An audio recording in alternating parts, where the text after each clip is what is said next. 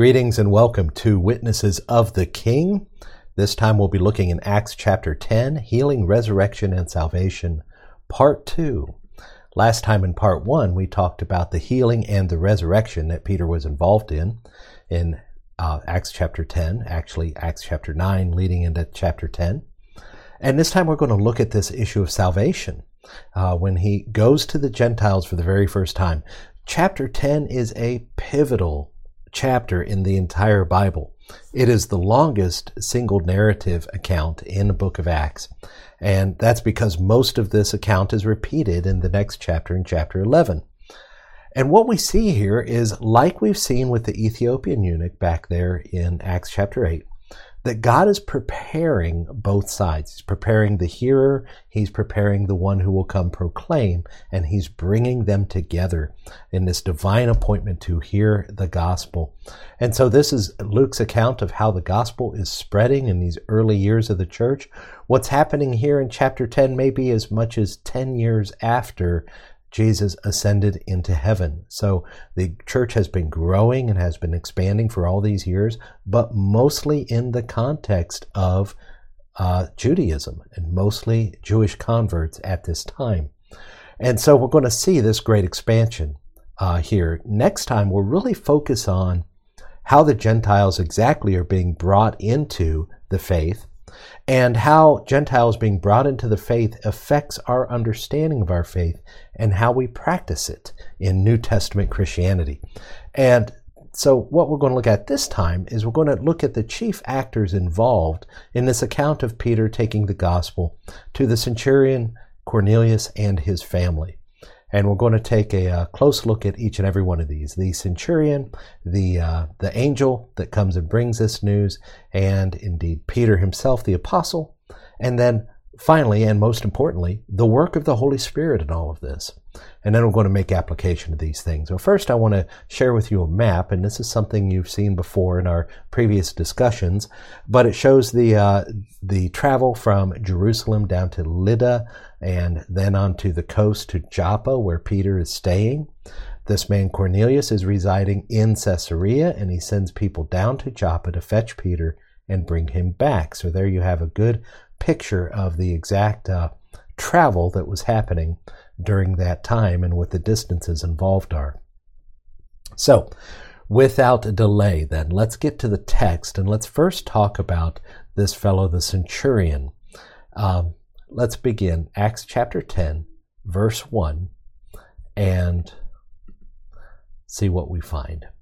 At Caesarea there was a man named Cornelius, a centurion of what was known as the Italian cohort, a devout man who feared God with all his household, gave alms generously to the people, and prayed continually to God. About the 9th hour of the day he saw clearly in a vision an angel of God come in and say to him, "Cornelius!"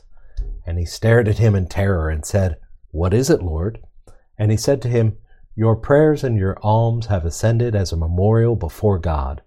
And now send men to Joppa, and bring one Simon who is called Peter. He is lodging with one Simon, a tanner, whose house is by the sea." When the angel who spoke to him had departed, he called 2 of his servants and a devout soldier from among those who attended him, and having related everything to them, he sent them to Joppa. Let's begin with a word of prayer. Father God, at your reading of Scripture today, we pray that you'll use these passages and speak to our hearts, enlighten us, and show us your truth. And by your Holy Spirit, lead us to him who sent you. And Lord, I pray this day that we'll have understanding of these things. I pray, Lord, that we will surrender to you what is due and give you the next step in our lives. In Jesus' name, amen. Well, in these passages here, we're finding profound importance, and we're going to take a look at the 4 most important actors in this scene here. First of all, the centurion. He was of what's known as the Italian cohort. And he wasn't just an ordinary centurion. He seemed to be some kind of a specialist. He's far from Italy, obviously. He's stationed out here in what was a borderline province, a province that was often trouble. These provinces of Judea and Galilee, there were many uprisings, there were many difficulties, and they were often trouble. So the Roman city of Caesarea there, built on the coast, would want someone reliable to lead the main security details available there. Now, I want to contrast these two cities that they're in. This Roman centurion is in Caesarea. And Caesarea was a fairly new city built by the Romans. So at that time, state-of-the-art kind of place, a lot of people from out of town, a lot of successful Roman citizens residing there, making a living there, doing the business of the province that they were in. And contrast that to Joppa, which was a very ancient city and primarily Jewish. And it was from Joppa that Peter was residing, in the house of one Simon, a tanner. And so there's a great contrast between these two cities. And isn't it interesting that the more cosmopolitan of the two, the more well-to-do, this wealthy and this person of influence, this centurion, sends to humble Peter, the fisherman from the little town of Joppa. And so it is an interesting irony that we begin with. Now, most importantly, this man was called a God-fearer. And that is one who believed God and followed Judaism. They believed in the God of the Jews, and they followed Judaism to the best of their ability. Now, without actually becoming a Jew, that is, going through the rite of circumcision and becoming what's called a proselyte, a conversion to Judaism, a God-fearer instead could not partake in the sacrifices, could not go into the inner court of the temple. They were always restricted to the court of the Gentiles. And so they could come close, but not too close, not able to go into the inner court, not able to offer their own sacrifices for worship. And so his worship was the alms that he gave, and in caring for the poor, and the prayers that he made. This was his worship, and it showed that he was serious about God, because we know those are two things. As you read the entire scripture, those are near and dear to God. Those are important. Those are priorities of our faith. And indeed, he is showing himself to be a man of faith, to be a man who believes in this God, so much so that as James challenges us in James chapter 2, this man's faith is resulting in works. And if we take a look, we see he's also very obedient. When the angel comes and tells him, he immediately decides he's going to do it. He's going to obey, and first thing in the morning, he sends men to go find Peter. And so we see that he obeys quite directly. Then when Peter shows up, as we'll see later in verse 33, he indicates he's ready to hear and obey what Peter has to say. And in verse 22, we say that he is a devout soldier. As the people come relate who this man is to Peter, they describe him as an upright and God-fearing man who is well spoken of by the whole Jewish nation. So this is a man that had a reputation with those of the synagogue. In other words, if he was well spoken of by the whole Jewish nation, and that assumes, not the entire world, but there in Caesarea, then he is obviously active and involved and learning, and he has built himself already a reputation of following God. And so he's well known among these people. And we look in verse 24 here, when Peter came, interestingly, this man already has his whole family assembled and close friends. And so we see that this is a man who gives alms, who gives frequent prayers, who's interested in the salvation of his family and friends. He has built a good reputation among the Jews in his city. And I bring all this up to make one very important point. This man was not yet saved. In other words, should something happen to Cornelius before those men return with Peter, this is a man, although that he is a good man, he will ultimately have to pay the price for his own sins and the eternal suffering of hell. And this is the biblical truth, that all those without Christ will likewise perish. And you say, well, that's not fair. What's a person to do if they haven't heard of Christ? Well, look at this. God is making a way. God is making a way for him to hear, and he will respond positively. But it's very clear. In fact, as the account is given to the people in Jerusalem of what had happened, when this man's words are recounted, look what he says in Acts chapter 11, verse 14. He's told to go and bring Simon, who is called Peter. He will declare to you a message by which you will be saved. So the angel says that Simon Peter is going to come and declare to you a message by which you will be saved. This is powerful and important to understand because this applies directly to you and me. It is easy to be outwardly religious. It is easy still in this nation, the United States, and in many places of the world, it is easy to be a Christian. Let's just be honest about that. And there are benefits to being a Christian other than eternal salvation in Christ, which is the main thing. But the secondary things are good too. We get help and support and love from, we get a built-in community, a family, which will care for us. And indeed, those are all wonderful things. But we can actually be enjoying all those things and fulfilling some of the needs of our mind and our bodies within the context of church and still be lost. That's why we don't want to look at a passage like this without really applying it to ourselves. We want to look at this closely and examine it and see, gee, is that me? I do these great works. I do prayers. Jesus warned us. Many will come to him on the day of judgment and say, Lord, Lord, didn't we do these great things in your name? And he says, away from me, I never knew you. And this is why Peter tells us in his letter to be careful to make our calling and election sure. In other words, to make sure that we're in the faith, to examine ourselves. This is a great opportunity to do that by seeing this account here in Acts chapters 10 and on into 11. So he did these works, he did these prayers. He was a good man from a worldly perspective. But the angel tells him, go send for Peter. Now let's talk for a moment about this angel. This angel is fascinating, and angels are worth mentioning every single time they appear. And I don't know when you're watching this, but right now when I'm recording it, it's December, and we're all beginning to think about Christmas. In fact, we have been for a while, some since Halloween. I think that's too early. But we're thinking about Christmas, and the account of the angels and how they're intimately involved is always fascinating to me. But this angel here does what angels do. They bring the message of God. That's what the word angel literally means, is messenger. We made it a proper noun, calling it specifically something angels, just because of the specific instances in the Bible in which these messengers are heavenly beings that are not human beings, and they are not God. And so these are created beings that we see. I want you to notice what the angel does. The angel comes and gives a message. But I want you to notice what he doesn't do. He does not share the gospel. In fact, search the scriptures, and here's what you're going to find. Angels never share the gospel.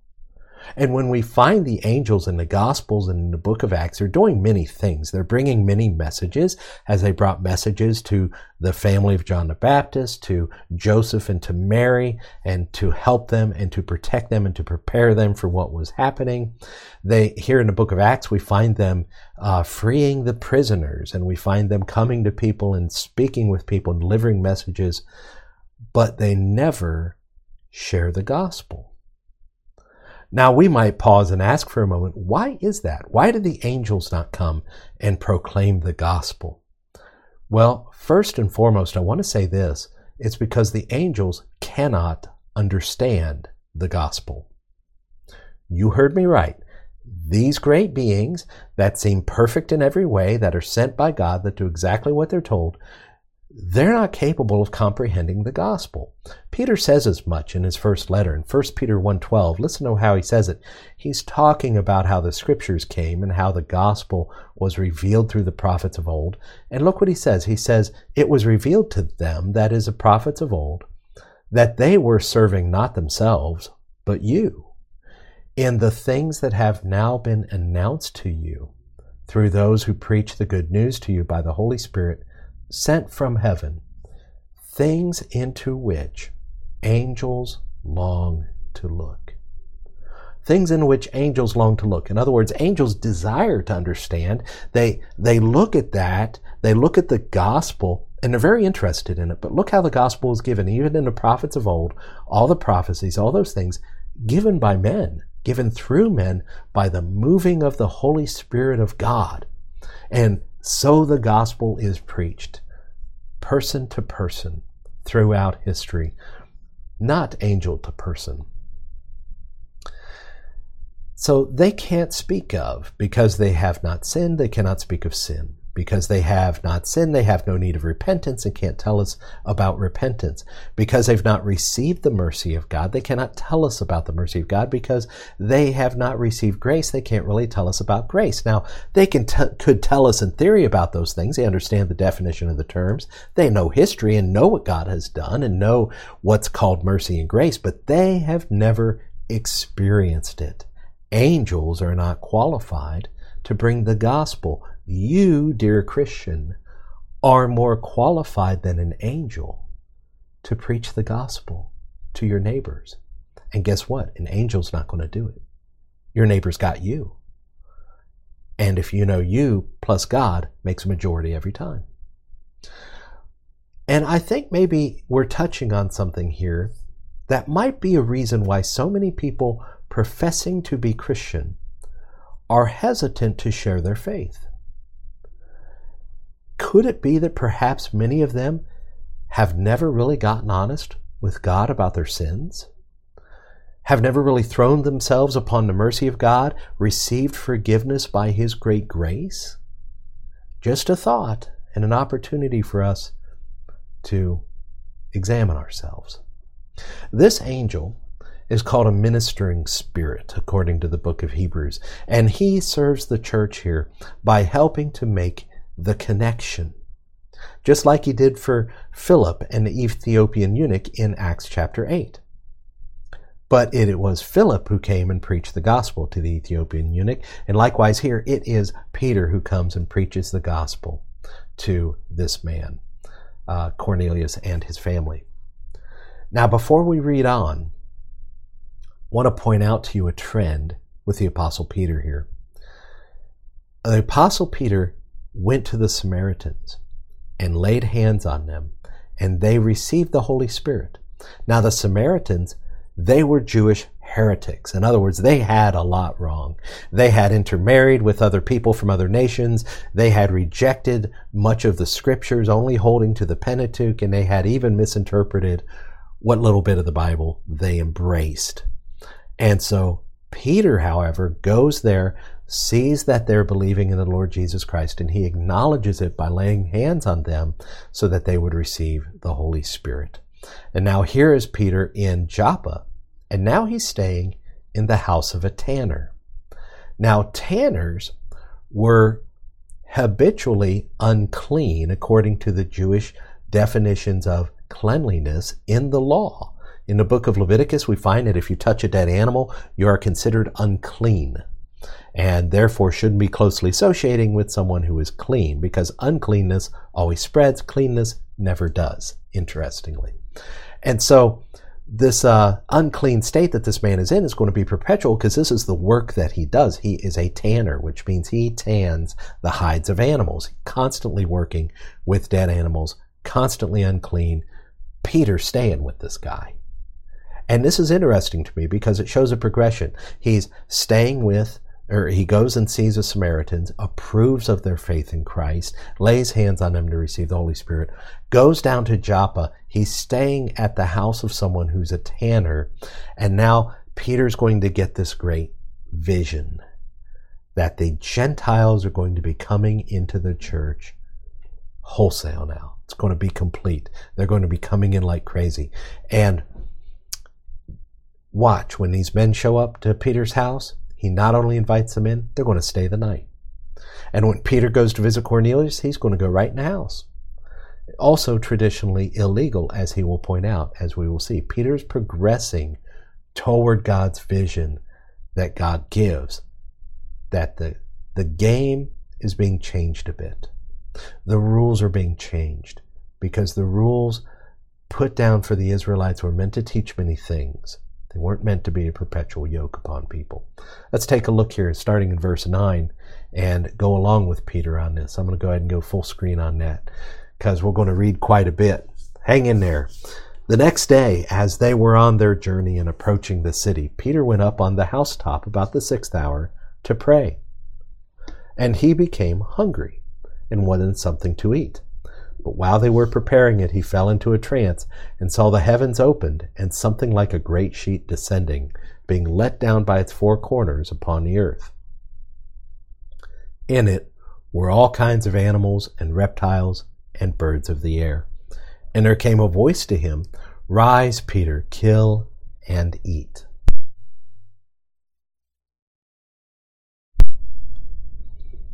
But Peter said, "By no means, Lord, for I have never eaten anything that is common or unclean."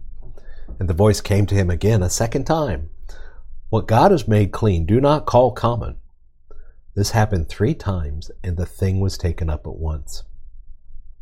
Now Peter was inwardly perplexed as to what the vision that he had seen might mean. Behold, the men who were sent by Cornelius, having made inquiry for Simon's house, stood at the gate, and called out to ask whether Simon, who was called Peter, was lodging there. And while Peter was pondering the vision, the Spirit said to him, "Behold, 3 men are looking for you. Rise and go down and accompany them without hesitation, for I have sent them." And Peter went down to the men and said, "I am the one you are looking for. What is the reason for your coming?" And they said, "Cornelius, a centurion, an upright and God-fearing man, who is well spoken of by the whole Jewish nation, was directed by a holy angel to send for you to come to his house and to hear what you have to say." So he invited them in to be his guests. The next day he rose and went away with them, and some of the brothers from Joppa accompanied him. And on the following day they entered Caesarea. Cornelius was expecting them and had called together his relatives and close friends. When Peter entered, Cornelius met him and fell down at his feet and worshipped him. But Peter lifted him up, saying, "Stand up, I too am a man." And as he talked with him, he went in and found many persons gathered. And he said to them, "You yourselves know how unlawful it is for a Jew to associate with or to visit anyone of another nation. But God has shown me that I should not call any person common or unclean. So when I was sent for, I came without objection. I asked then why you sent for me." And Cornelius said, 4 days ago, about this hour, I was praying in my house at the 9th hour, and behold, a man stood before me in bright clothing and said, "Cornelius, your prayer has been heard, and your alms have been remembered before God. Send therefore to Joppa and ask for Simon, who is called Peter. He is lodging in the house of Simon, a tanner, by the sea." So I sent for you at once, and you have been kind enough to come. Now therefore we are all here in the presence of God to hear all you have been commanded by the Lord. So Peter opened his mouth and said, "Truly I understand that God shows no partiality, but in every nation anyone who fears him and does what is right is acceptable to him. As for the word that he sent to Israel, preaching good news of peace through Jesus Christ, he is Lord of all. You yourselves know what happened throughout all Judea, beginning from Galilee after the baptism that John proclaimed, how God anointed Jesus of Nazareth with the Holy Spirit and with power. He went about doing good and healing all who were oppressed by the devil, for God was with him. And we are witnesses of all that he did, both in the country of the Jews and in Jerusalem. They put him to death by hanging him on a tree, but God raised him on the 3rd day and made him to appear, not to all the people, but to us who had been chosen by God as witnesses, who ate and drank with him after he rose from the dead. And he commanded us to preach the gospel and to testify that he is the one appointed by God to be the judge of the living and the dead. To him all the prophets bear witness that everyone who believes in him receives forgiveness of sins through his name. And so here we have this powerful account that Peter went there and he preached the gospel to these people. This vision that Peter received was repeated to him 3 times. And he summarizes it to Cornelius and then repeats the whole thing to the people at Jerusalem. So Luke is really, through this constant repetition, really showing us this is an important thing. God prepared Peter for this, and at that moment, the men came from Cornelius as soon as he had received this vision. And like Cornelius, Peter was obedient to go with these men the very next morning without hesitation. It may not have occurred to Peter to take this course of action without the prompting of the Holy Spirit.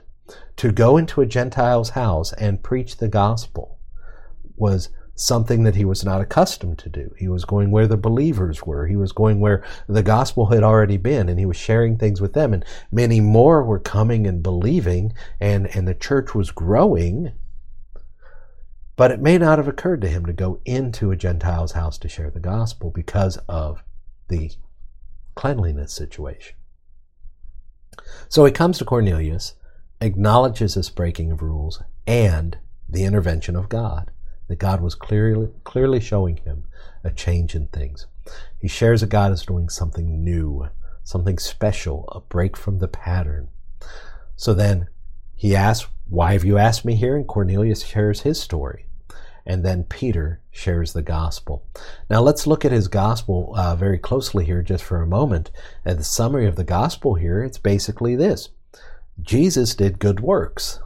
He was crucified. He was raised again. He appeared to the disciples. He's been appointed the judge of the living and the dead. I'm sure you include that when you share the gospel.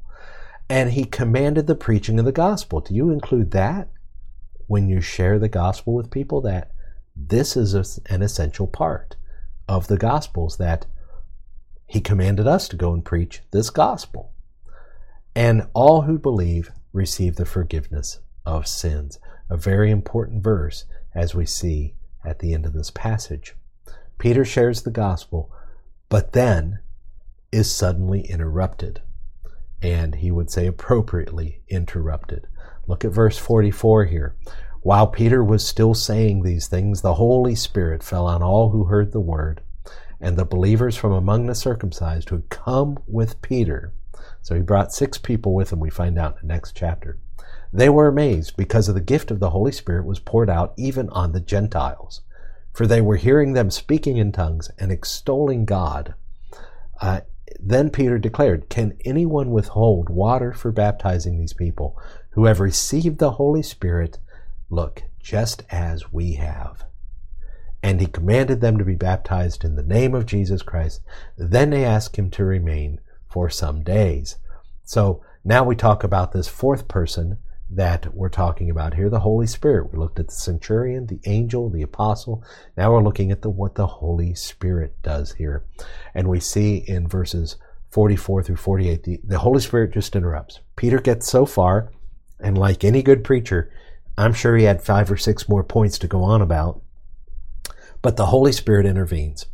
And the question we have to ask ourselves is, why did God do it this way? Why would he have the Holy Spirit to come upon them right then, with Peter present, right as he's preaching, and have them speak in tongues?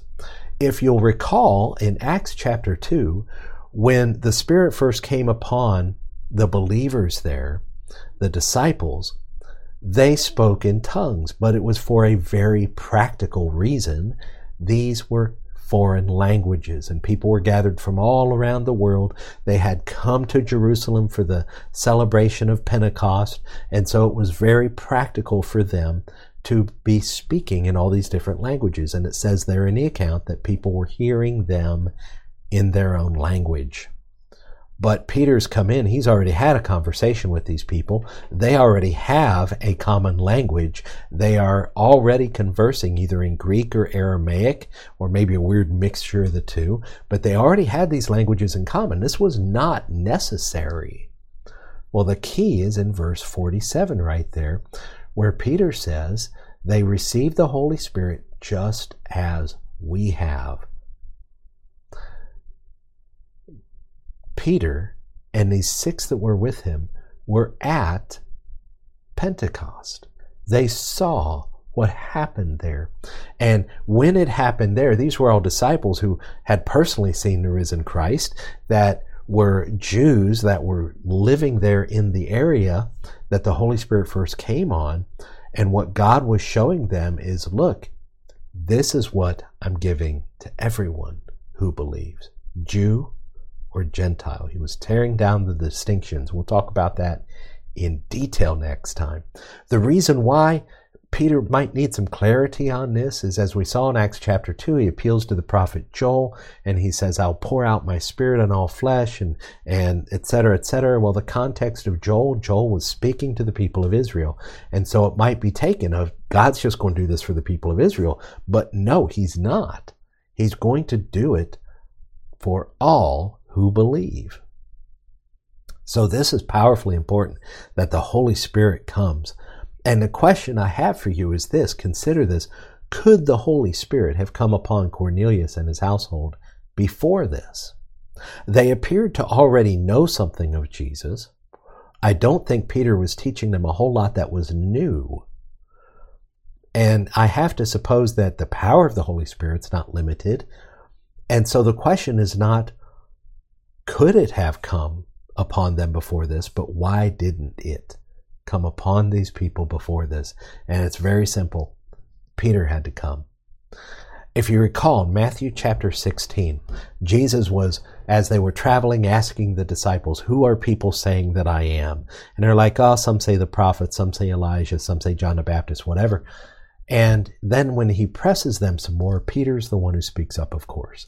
And Peter says, you're the Christ, the Son of the living God. And Jesus is like, very good. Now, you didn't figure this out. It's God in heaven who showed this to you. You are Peter, and on this rock, and he makes a play on words on his name there, because Peter meant rock. On this rock I will build my church, and the gates of hell shall not prevail against it. I will give you the keys of the kingdom. Let's take a look at that. Matthew 16:19. I will give you the keys of the kingdom of heaven. And whatever you bind on earth shall be bound in heaven. Whatever you loose on earth shall be loosed in heaven. And so it's a fascinating verse, and you realize he's speaking to the disciples here, but in verse 19 in particular, these verbs are singular. In other words, he's saying to Peter, I'll give you the keys, Peter, of the kingdom of heaven, and whatsoever you bind on earth shall be bound in heaven. Whatsoever you loose on earth shall be loosed in heaven. And so it was to Peter specifically he was speaking here. And this is in fact what Peter is doing. On the day of Pentecost, he unlocks the key for the Jews and preaches the sermon, and many come to believe and are baptized and receive the Holy Spirit of God. Then Philip and some others go to Samaria. They preach the gospel. The people there believe, but had not received the Holy Spirit. They didn't receive the Holy Spirit until what? Until Peter came to them. And then Peter comes to them, and now it shows the progression from the Jews to the Samaritans.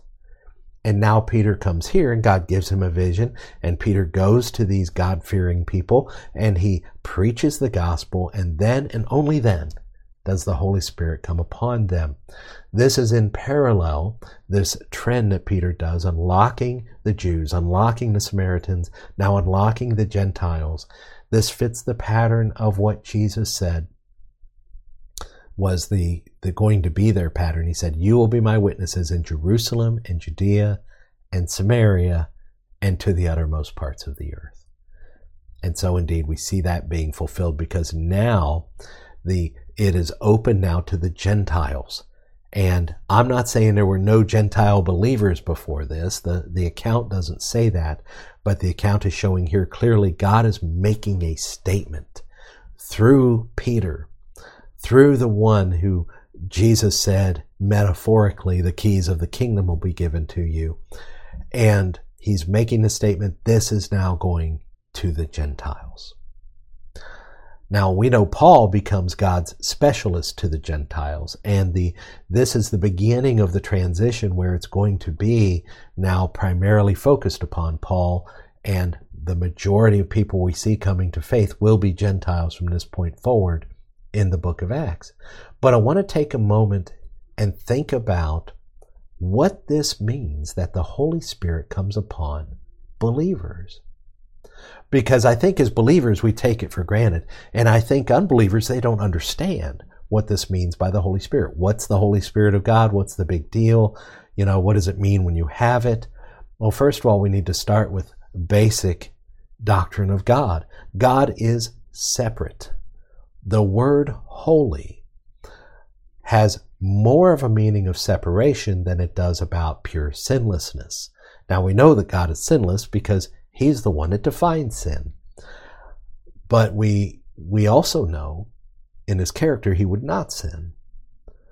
But the Bible calls Him holy. In other words, He's utterly distinct from us. And this holiness is something that sin cannot dwell with. Remember in the Old Testament and all those tedious laws that the Jews were given for how they were to approach God. They would have to, offer sacrifice, but before they could offer sacrifice, they had to have a priest. Before they could have a priest, this had to be someone that was set apart for the purpose. Made holy, consecrated was another word that was used. So these people had to be set apart. They wore special garments, and everything they wore had to have the blood of a sacrifice sprinkled on it to purify it. And, all that they did, they had to offer sacrifice for themselves, for the priest, and then they could go before God and offer sacrifice to Him on behalf of the people. And so there was all this about approaching God, and it all had to do with sin. And it was all pointing to what Jesus Christ would ultimately do as our great high priest. But all this, God was telling the Israelites, this is necessary for me to dwell among you, that you've got to come out and be distinct and separate from those people. You've got to do the rituals. You've got to be clean in order for me to dwell with you. The New Testament says much the same thing. God cannot dwell with sin. And I'll tell you something truthfully, we all know this. Within our hearts, we know that God cannot be in the presence of sin. And for that very reason, many of us hesitate to come to Him because we think I'm unclean and I'm sinful and I cannot come before God in my state. Think about in the Bible, when God shows up or an angel of the Lord shows up, people are afraid. And the reason why they're afraid is they understand they can't be in front of God. They would have to die to be in the presence of God. And that's exactly the point. And that is exactly true. However, the supreme privilege that is given by Jesus Christ is the forgiveness of sins. Notice that's where Peter leaves off when the Holy Spirit interrupts him. He says, to Him, all the prophets bear witness that everyone who believes in Him receives forgiveness of sins through His name. So your uncleanness, your sinfulness, the sins that you've committed, they are irrelevant when it comes to God bringing you the truth and saving you. So long as you let go of those things and you repent and believe in the Lord Jesus Christ, because what He did upon the cross was pay the price for sin for all those who believe.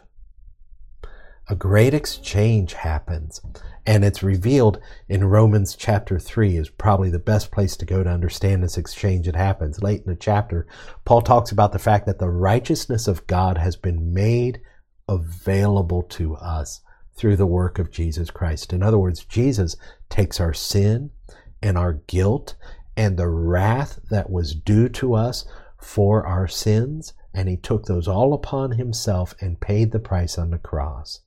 And in exchange for our sins, He gives us His righteousness.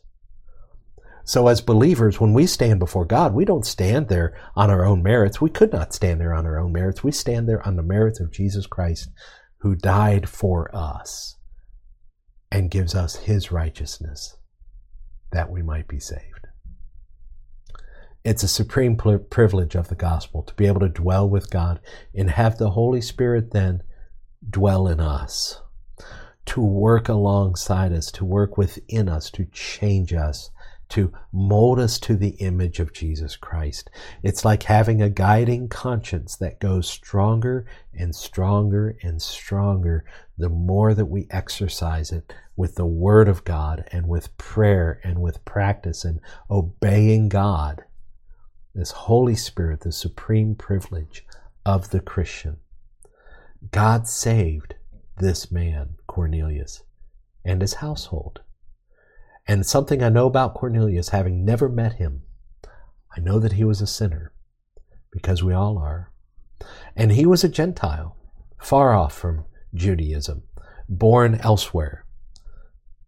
But now he's been brought near, not by his good works, and not by Judaism, but by the Holy Spirit of God. All who were with him were believed, received the gift of the Holy Spirit. Now at Christmas, we don't want to just celebrate that God came to be with us for a time, but the coming of Jesus Christ was that he would accomplish the work to make it possible for us to be with him all the time, beginning as soon as we believe. So my encouragements for you this day, and I have a few of them here I want to share with you, is first of all this: is it time to move beyond being a mere God-fearer? Especially in these days, what I'm seeing in these days, as there are great difficulties in the world, there's great difficulties in our nation, there's great struggle and division politically, and a lot of people see the nation taking a direction that is unfavorable, going through a lot of practices that are ungodly. And all of a sudden people are getting concerned, like, oh, well, this isn't what God wants. This isn't right. We ought not to do these things. They're God-fearers now. They may not have been before. They were complacent about things. They were comfortable, frankly, in their lives here. But now all of a sudden they're starting to see that as we shift to a foundationless existence, that is the secular existence, they have no objective moral truth to appeal to. They just have whatever's fashionable today. And think about the moral majority in the United States. It has shifted radically year to year over these last few decades. And as people see this happening, they're like, we need a foundation. We need to get back to what we were before. We need to go back to the founders. And I say, no, it's far worse than that. What we need to do is repent of our sins and trust in the Lord Jesus Christ. Because only there is a foundation for life and truth and human fulfillment and human flourishing upon this earth. That is the only place it's to be found. When we walk away from God, we walk away from the author of reason itself, and therefore, by default, fall into madness. But many people are now politically motivated because of these things and want to move back to a foundation of God, but they're getting the cart before the horse, because the problem is faith, or a lack thereof. Believe on the Lord Jesus Christ, and remember that even the demons believe and they shudder because of who Jesus is. That kind of belief doesn't save them. Believe in the kind of way that says, I'm forsaking my sins, I'm putting Jesus completely in charge of my life, I'm letting go of all that I consider mine, that he would save me. God wants to save you, but you must come drink of the living water, eat of the bread of life, wholly consume who Jesus Christ is, and have your sins washed away by him. This is called unconditional surrender. That's the best way to describe how it is that we come to Jesus Christ. We proclaim the gospel that all of us have sinned, fall short of the glory of God, and what is due to us is nothing more or nothing less than the wrath of God itself in eternity, not because of the size of our sin, but because of the size of the God that we've sinned against. It will take eternity to pay for it. And we don't have eternity to pay for it, but we do have Jesus Christ. If we will trust in him for our salvation, repent of our sins and turn from it, just as he rose from the dead and proved he's the author of life, he will give eternal life to all those who believe and trust in him. Is it time for you to become more than a mere God-fearer? Call for a Peter to come to you and come to your house and explain these things to you. You know one. You know someone who has the true gospel in their hands that can explain it to you, that can come to you and teach you the truth. And you and your whole household could be saved. That's my first encouragement to you. The second one is like unto it. For those that already believe, is it time to take more full advantage of the gift of the Holy Spirit? Well, how do we take more full advantage of the gift of the Holy Spirit? Well, the Bible encourages us to be filled with the Spirit. Well, what does that mean? I can tell you how we get there. Devotion to God, the spiritual disciplines of prayer and meditation upon His Word, memorizing the Scriptures, not all of them, just some, just the ones you find most helpful, and being with the people of God and studying the Word of God and joining God in prayer. And any believer will come alongside you and help you in these things if you will but call them to you. And so take more advantage of the gift of the Holy Spirit. And thirdly, is it time to respond to God's command to go and make disciples? You notice Peter was prepared for this, and God will prepare you too if you will but seek Him and pray for the opportunity, and then pray for the ability when the opportunity arrives, and God will grant you an affirmative to those prayers. God wants you to share His gospel. He wants you to be blessed by the blessings that come with that proclamation. And I can tell you that if you share the gospel, you will be encouraged regardless of the response to the gospel. You will be encouraged by just preaching the Word of God.